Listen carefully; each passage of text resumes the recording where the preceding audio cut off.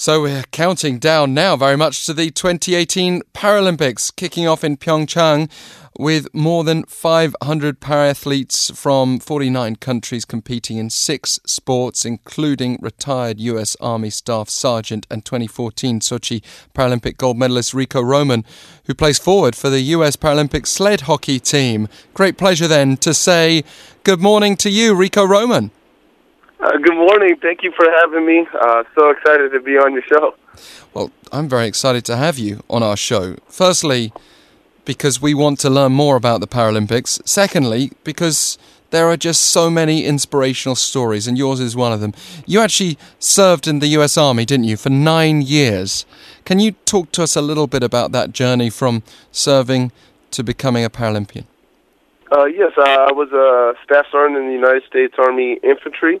I was assigned with Bravo Company 214 Infantry, 10th Mountain Division, and on my third tour to Iraq back in 2007, I was injured by an IED, an improvised explosive device. In other words, just a big bomb, a roadside bomb, and I was in a Humvee, and I sustained injuries to both my left and right leg, ultimately becoming an above-knee amputee. And I was introduced to the sport by a group called Operation Comfort there in San Antonio. And I honestly had no interest in playing sled hockey. I never played hockey, never really watched hockey.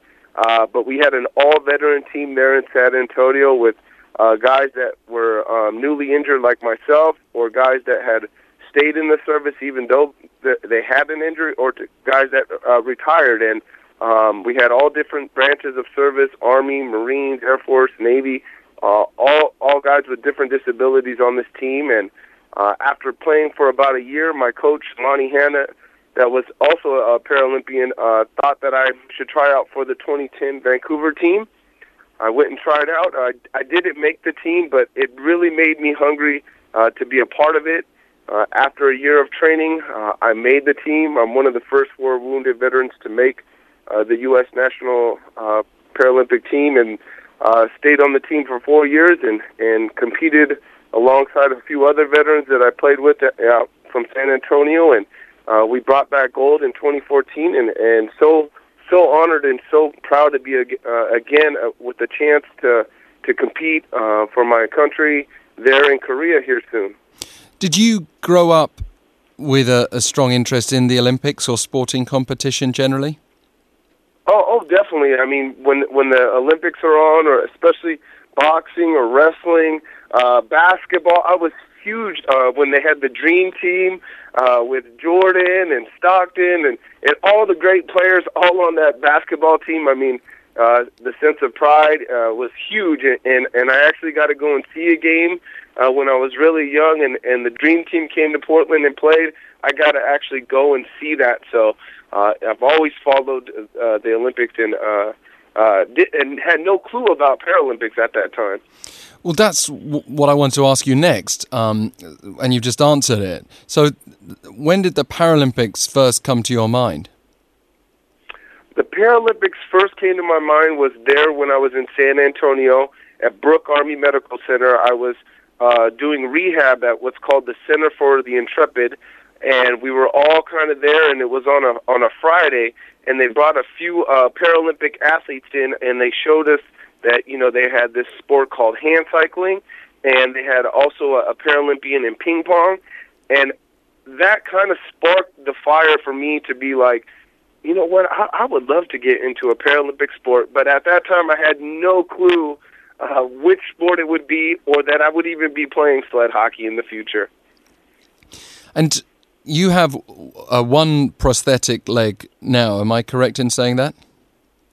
Yes, sir. I'm an above knee. I'm amputee. I use a prosthetic knee and foot. The reason I mention that is, I mean, when we look in the past, regardless of the post-sporting career legal implications, Oscar Pistorius had stood up as someone with prosthetic legs who actually, competed at mainstream non-Paralympic events, which was quite incredible to witness. But what was it about choosing a winter sports, being there in San Antonio, and then choosing one that involves sitting down, obviously, in a sled, because the whole range of different sports that you could have got involved with. I'm just curious, was it just the suggestion of others around you that drew you to the ice? Yes, I mean, they started me out, the group Operation Comfort started me out with hand cycling, so it's a bike with three wheels and you pedal with your arms. And then from there, I guess they had already had a sled hockey team. And so I tried it out. And I think the thing that really just captured me and really had me hooked was that team, that brotherhood. Being injured overseas, and that was instantly taken away from me. I was in a hospital bed, and my brothers in arms were overseas still serving, and that was taken away from me. So when they asked me to come and play on that team, we were all veterans from different branches, and that locker room is something special. It was, again, I got that back. I got that friendship, that camaraderie, that brotherhood, and I didn't even know at that particular moment that it was even a Paralympic sport until later, after a year playing, and then my coach said, "Hey, I think you got what it takes to make the Paralympic team," and and I found out later about it. But I think for me, especially was that team aspect of it is what I craved and needed, and so honored again to be a part of. How competitive is it? You said you failed in 2010, but was it really hard to make that 2014 team? Are there more and more people trying to get involved in this sport? Definitely. I want to say at least 60 to 70 guys tried out for this year, and we could only take 17 guys, and they're the top players in the country, and they're young and hungry and want to be the next Paralympian. They want to, everybody wants a shot to be able to represent, this team, and it's such an honor again for to be chosen. We do tryouts every year, including the Paralympic year in the summer, and they bring all the top players, and it's you go out there and we usually do like 4 games, and the coaches watch and they pick the players from there.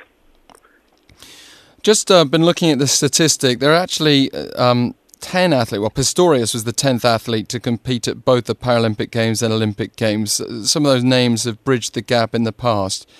What can you tell us to spread enthusiasm for the Paralympics now that the Winter Games is done to help further bridge that gap?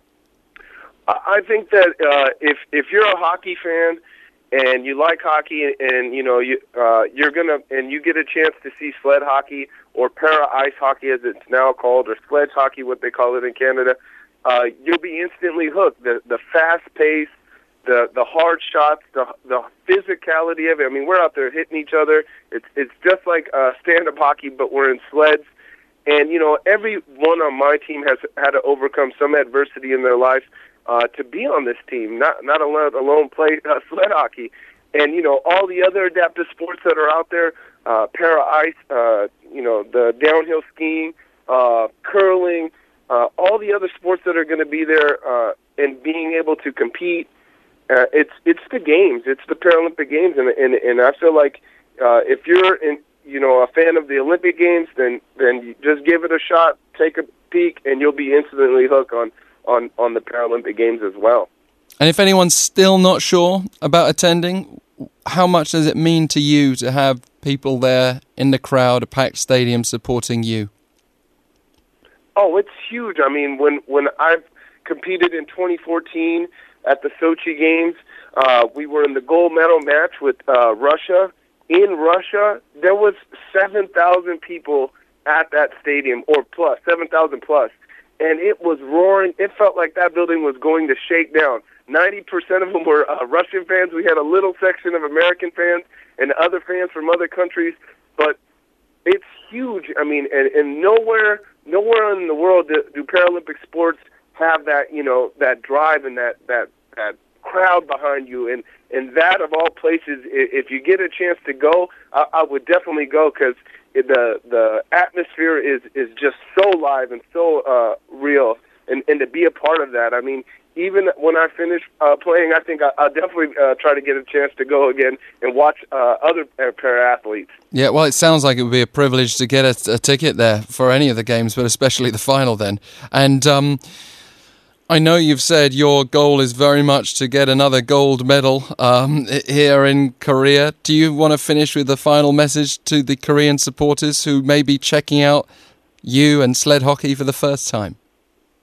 Yes, I definitely want to get another gold medal, and I want to thank all the Korean fans out there, and if they get a chance to come to the games, I personally invite them to come out and come cheer on all the teams. Korea has a team, and they've been practicing and gearing up for these games. I remember them coming to San Antonio to play our club team, and so I'm excited to see everyone there and just to have a great time and to see all the different countries competing and having a fun time is what I'm so looking forward to.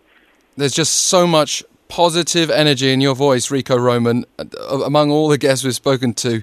That alone is incredibly commendable, but we wish you all the best when you get out there on the ice as well. Thank you very much for joining our show today.